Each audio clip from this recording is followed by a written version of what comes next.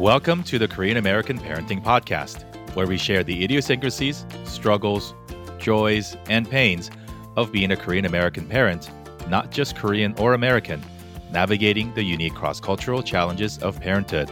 I'm Jerry. And I'm Jang. Join us each week as we chat with fellow parents and parenting experts about topics like academics, health, both physical and mental, and culture. And of course, how current events such as COVID has impacted all our lives in numerous ways. Our hope is that through these conversations, we'll grow together as confident Korean American parents, raising confident Korean American children. Make sure you're subscribed to the podcast and follow us on Instagram at Korean American Parenting. And be sure to share this with a fellow parent if you find the show helpful. Thanks again for tuning in, and here now is this week's episode. Hello, friends. Welcome back to Korean American Parenting. Happy May. Happy Asian Pacific Islander Heritage Month. Happy Mental Health Awareness Month. I don't know if happy is the right word to put in front of those month names, but we want to celebrate it because we want to celebrate our heritage, our identity journey. And on the note of mental health, I want to celebrate the fact that we are talking about it more than ever. Is it as much as we should be? Probably not, but it is a lot more than our parents did, certainly what we did growing up. And so our hope is that our kids, through our parenting and through the influences that we put into the universe, that we will continue to talk more about it. So today, as we kick off May, we're going to focus on Jang and my stories of our identity journey. So we were both born in Korea. We both came here to the States at different stages in our life. And now we advocate for Asian American advocacy broadly, Asian American representation broadly. And I think it's something that many of you might resonate with in sort of how to balance the cultural amazingness that makes us Korean. Or maybe if you aren't Korean, you might just have Korean children, how that affects your overall identity as an Asian American and in this greater political and social movement for us to band together under one term, under one umbrella, so that we can all have a much more safe and healthy life here. So, Jang, I'll why don't you get us started and share with us sort of what, for those listeners who might be joining us for this episode or haven't listened to the intro episodes, share with us sort of initially your first, transition from Korean purely to more of a Korean American identity. Yeah, no, thank you, Jerry. And I am so glad that we have this month to highlight our heritage and at least look back. I think this is definitely the year that we really deliberately think about this. For those of you who don't know my background, I was born and raised in Korea, and I came here when I was 14, a ninth grader, to attend a boarding school. So my parents actually stayed in Korea throughout my journey here. I ended up staying for college and medical school. I ended up marrying a fellow Korean American man and had a child and settled in America. Now I am an American citizen. Get to the chase. I consider myself a Korean American and an Asian American, and this has been a journey for me in the past 26 years.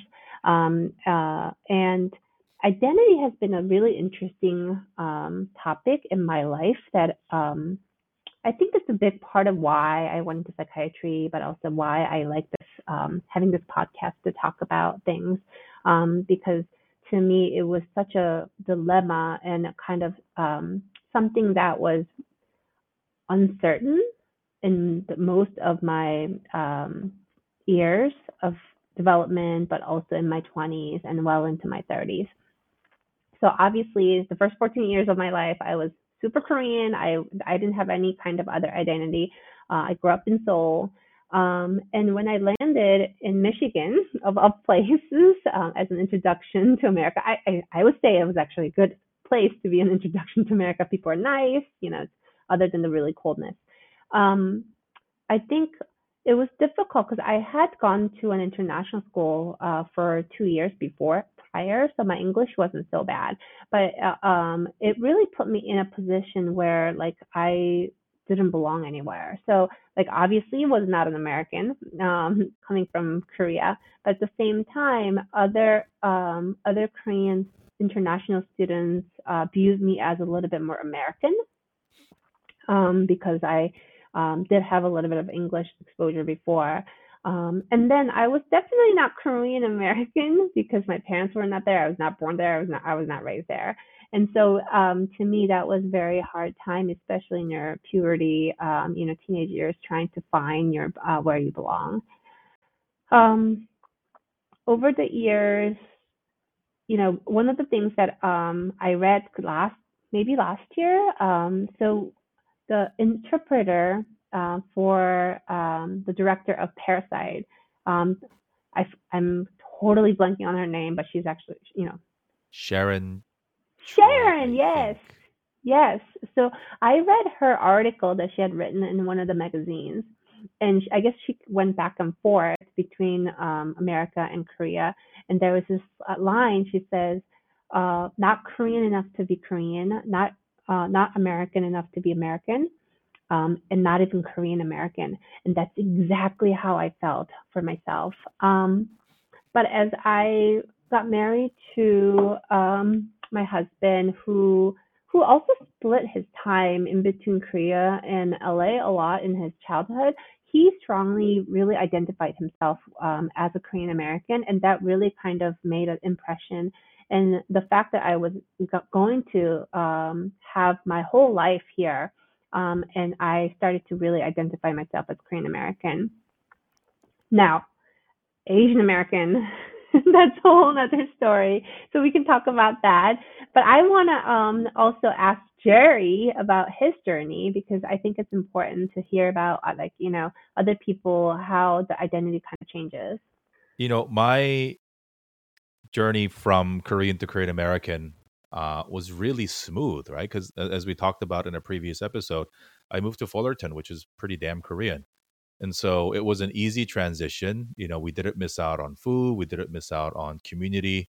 And I think because even amongst the Asians in my city, we were the dominant ethnic group, there was comfort in being Korean. And there was, I never was like ashamed to be Korean, right? Like, and I think there were other folks, there were other Asians in our community, but we were the dominant sort of the cool culture even then, right?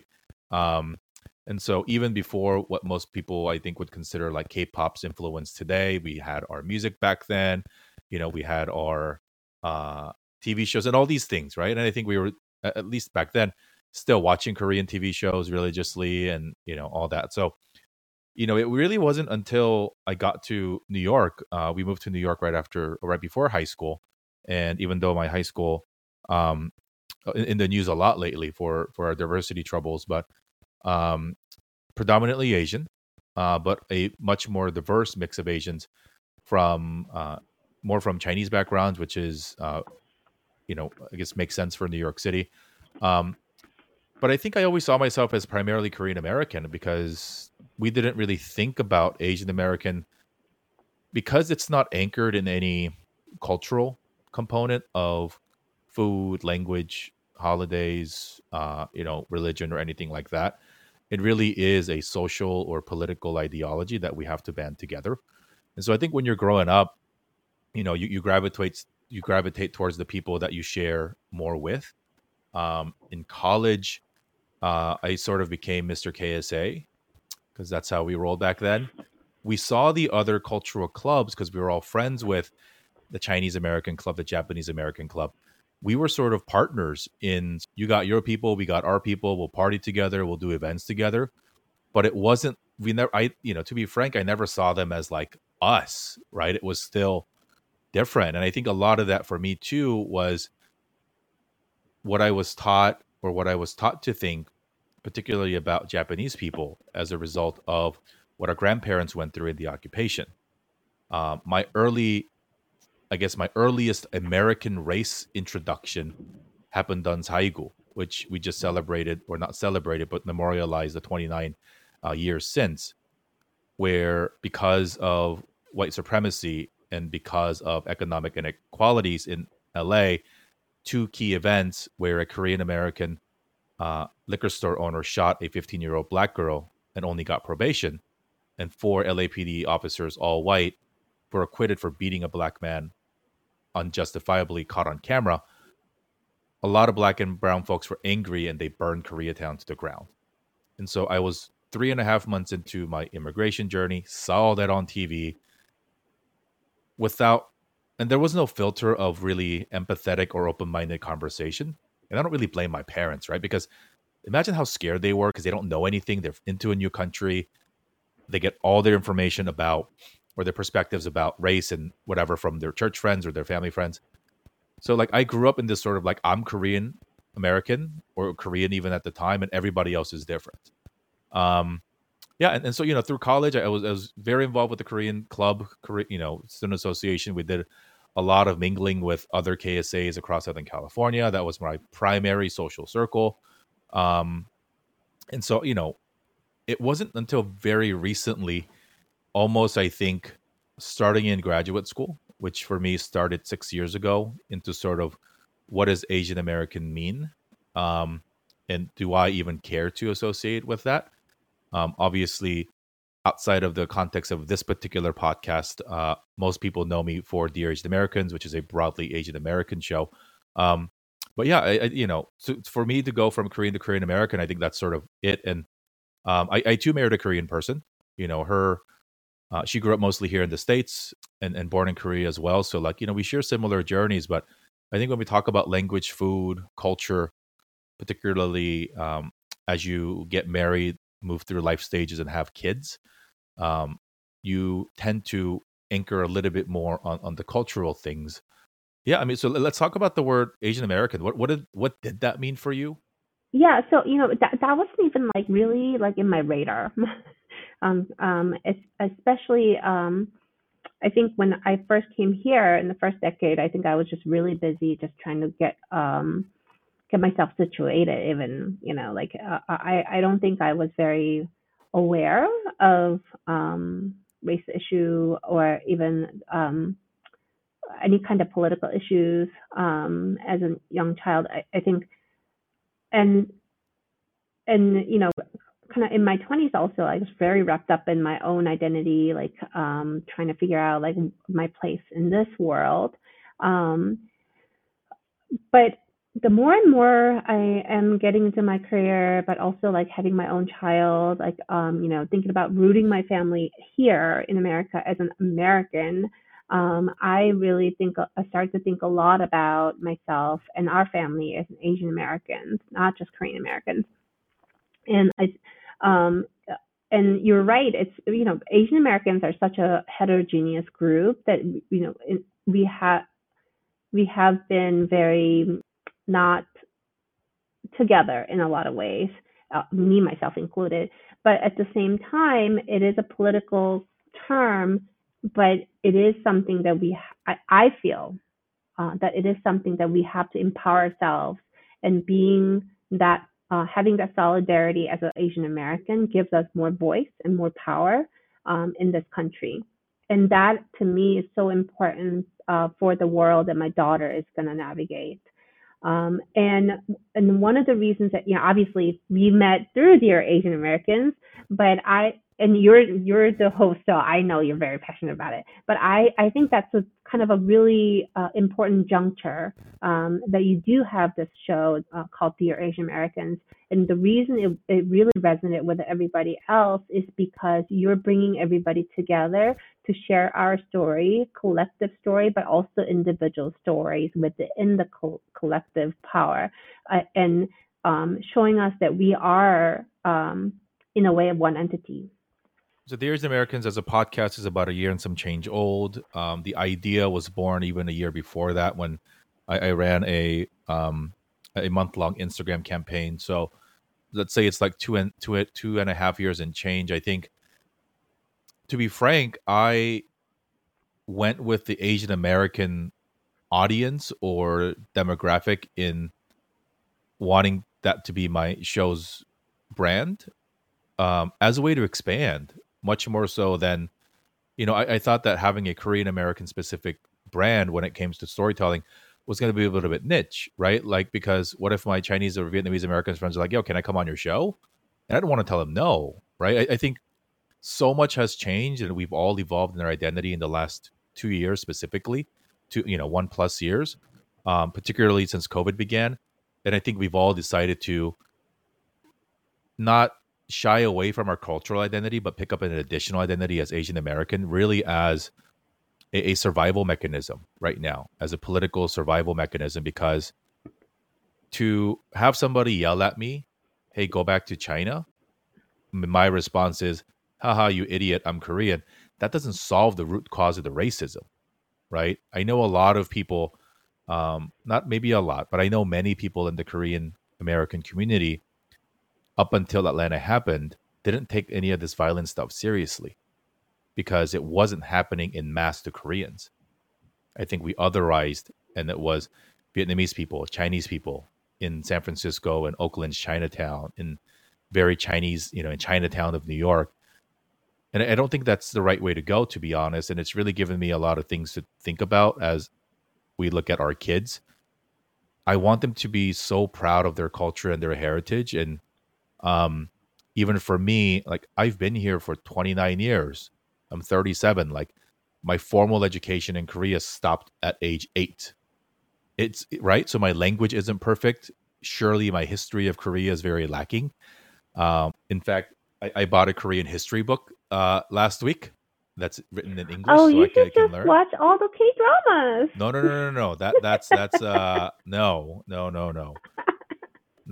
But like, I think that's also, I want my kids to learn all that and be proud.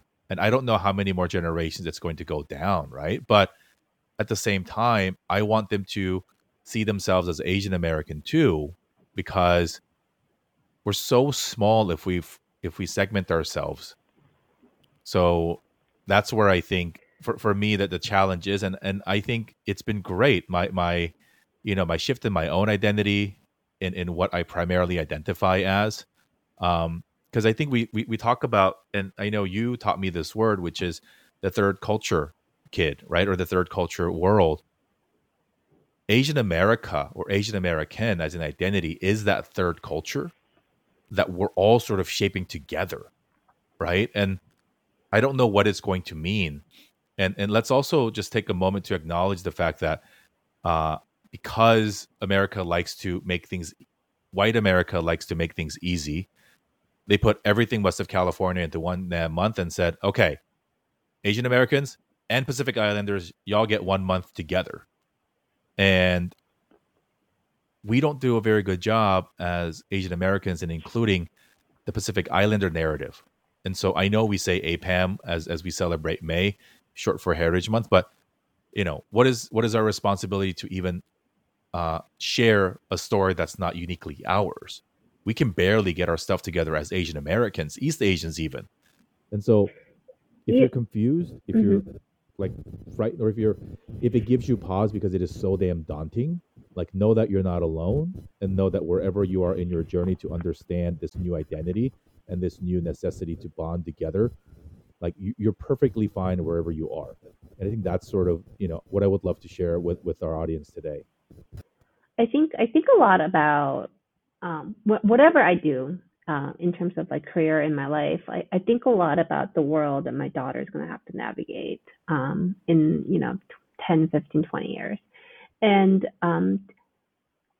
obviously, I would like, when she's an adult, I would like this identity of Asian Americans to be kind of more powerful, advocate for themselves. And how do I do that? So how do I instill this identity of Asian American for my child? It's something that I've been thinking a lot about. And Jerry and I were talking about this, and we don't really have knowledge or educational system that teaches our children or even us about Asian American history in America, right? And I think that lack of that knowledge is what really divides us and prevents us from thinking of ourselves as Asian Americans. When we know the history and how we have been formed, I think that really gives us a sense of who we are. And I think the past couple months, I've seen a lot of people talk about the books or about history of immigration for Asian Americans, and these are what I would like to see more, but also to be able to talk about it with my young child, so that we can tell them this is us. Kind of like how you, Jerry, is reading about Korean history too, right? But also, can we teach our children about history of Asian Americans as well? Going back to the initial Korean American identity and trying to empathize as much as I can with what our parents must have gone through, at least my parents must have gone through. And they don't know anything about American history, let alone Asian American history. They're busy trying to put food on our table and get all the things that, I'm so grateful for. But, and our schools didn't do a very good job teaching us Asian American history, right? So, but I think even then, anything that happened to non-Korean Asians, we still othered, right? I don't think I actually internalized what Japanese occupation or internment camps meant for me as a Korean American kid, because those were other. That wasn't us, right? You hear about the Chinese Exclusion Act, and maybe you feel like, well, that sucks for them, but at least they never excluded us, right? And you hear about, and so I want us to get to a point. I want to get to a better point, and I am well on my way for us to think about our collective experience, because what happened to the Chinese in 1882, what happened to the Japanese during the Second World War, literally and directly impacts our existence and our safety and our survival in this country. And so for us to stand back, for anybody to stand back and say, that's not us. And it's important also to bring in all of Asia, right? I'm still pissed that when Indianapolis happened 2 weeks ago, that a lot of so-called Asian advocates or pro-Asian voices in social media were silent and not as angry as Atlanta. Well, they were Asian too. They might have a different religious belief than you or look a little bit different. But if you dare to call your platform or your show or anything Asian American anything, you have to be inclusive. And I understand that's hard because they don't look like you. They don't have, but I think, that's sort of where I would like to go. I didn't take any Asian American studies or history classes in college deliberately because I thought, why the hell would I want to do that? Right? Why do I want to go backwards into Asian things when I'm fully capable of attempting to survive or thrive in America? I think at that point still, I was very rooted in my Korean social life, culture, and through the clubs, but I was still professionally and academically thrive in a white person's world, wanting to be so desperately, accepted. And so, as we go into Heritage Month, and there's going to be a lot of events, there's going to be a lot of things that you're going to see. I think it's really important for us to keep an open mind and to expose our children to all of it, and not just pick and choose the parts of Asian American or AAPI history that sits well with your cultural identity. Because statistically speaking, and if you follow the trends, like there's going to be more multiracial families. Your friends are going to be your kids are going to be friends with mixed race children. I think unless you live in very specific parts of America that are extremely even homogeneous from a minority perspective, your children are going to have different friends. And there was no more excuse to say, I didn't know, because we know. And if you're listening to this podcast, you care enough to pay attention to things like this. And so, we'll share. I have some books that I think it would be good I don't know if parents have the time to read anymore, but at least audiobook it. Some Asian American things, and I'll share just one thing I think that really resonates to sort of the how it's all weaved together. Kathy Park Hong's book Minor Feelings, which has received global praise for talking about mental health. Her story is very Korean American, but every single Asian American can relate to it. And that's the thing, because there's so much more that unites us than separates us. And I will always love my food, I still listen to 90s K-pop when I need to jam out and de-stress, right? Like I probably won't ever leave LA because of the food offerings. I love my soju, I love my norabang. That won't change, but how we talk about our identity for our future, I think definitely has to change. Yeah, no, I agree with you. I think learning about the history of collective Asian Americans, I think, is important because then the history won't repeat. Yeah. Um, I think that's what we're seeing now, right? And I want ourselves to be educated, but also our children to be educated and aware, so that they are able to navigate a better world than what we've been experiencing in the past year. Yeah, look, because I think here's the reality, the ugly reality, friends. When we see people getting attacked on the streets, they don't care what type of Asian you are. In fact, a Mexican American grandmother was pummeled here in Southern California because somebody thought she was Asian. So this distancing of cultural identity to justify your separation and accountability has got to go. If they don't care what you look like, if they don't care, I take that back. If they don't care exactly where you're from, but only care what you look like, then would it not be in our best interest to start to care for everybody who looks like us? Because, oh, it's not a Korean problem, it's not a Vietnamese problem because it's happening to somebody else. That's how the oppressors will win, because they're going to continue to try to divide and conquer. And I don't know. I think it's something that I have grown a lot in, and I'm really proud of my even own evolution, because I was so damn Korean for a very long time. Still am in my tendencies, but yeah, and so we want to uh, make an invitation to folks who are listening. First of all, thank you for joining us for these weekly talks, and we hope you like our new changed format. Connect with us on social. Shoot us an email, however you want to communicate. We'd love to hear your stories. We'd love to answer your questions. We may not do our live Q&A shows anymore, but if you send them to us, we'll certainly address them on the shows going forward.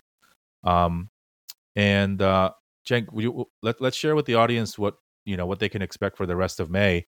I know we talked today significantly about our evolving Asian American identity, but it is also Mental Health Awareness Month. Yeah, so in the next couple of weeks, I also want to dedicate one of the episodes to mental health of Asian Americans, and that is what I do day in and day out, outside of my podcast. And so we can talk. I would love to talk about, the numbers of mental health illness in Asian Americans, but how the stigma and barriers, and systemic barriers that we face in terms of navigating mental health and what we can do to make that better. Yeah, I think they're not separate. Perhaps there's so much overlap between the two. Uh, you, I find it awesome that you not only have chosen to go down this path of learning about mental health from a very medical perspective, but you have decided to focus on people who look like us. If we look at the broader spectrum of psychiatrists, it does not meet the numbers that I think are necessary or even sufficient to address the mental health concerns and conversations that we need in our own community. But you have gone out of your way, perhaps because it spoke to you, and obviously because of who we are. You primarily want to help and treat families and children of Asian American families. So we need more, and perhaps there's not a right way to do it. I think it's becoming a more of a regular conversation that we see in our communities. I will say, and take it with caveat. Obviously, Jang is my friend and partner in this show. I have a lot of medically trained people in my family. When we talk about mental health, especially when it gets to some of the more serious parts about mental health and treatment and how to get over certain things, let's rely on the professionals. Let's rely on the people who are trained to talk about these things. Don't go. I know there's a lot of places to go for advice right now, particularly in the digital and virtual format, but It is my humble ask that affordability should not be an issue, but seek help from the sources who have studied this and can give you good guidance and thoughtful guidance.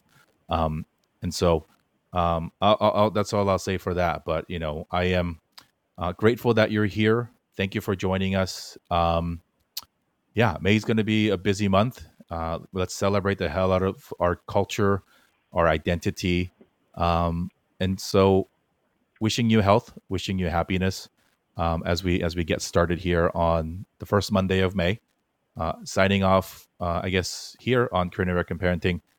This has been Jang and Jerry, and we thank you for listening. And we will see you. We won't see you. You'll hear us next week. Bye. Bye.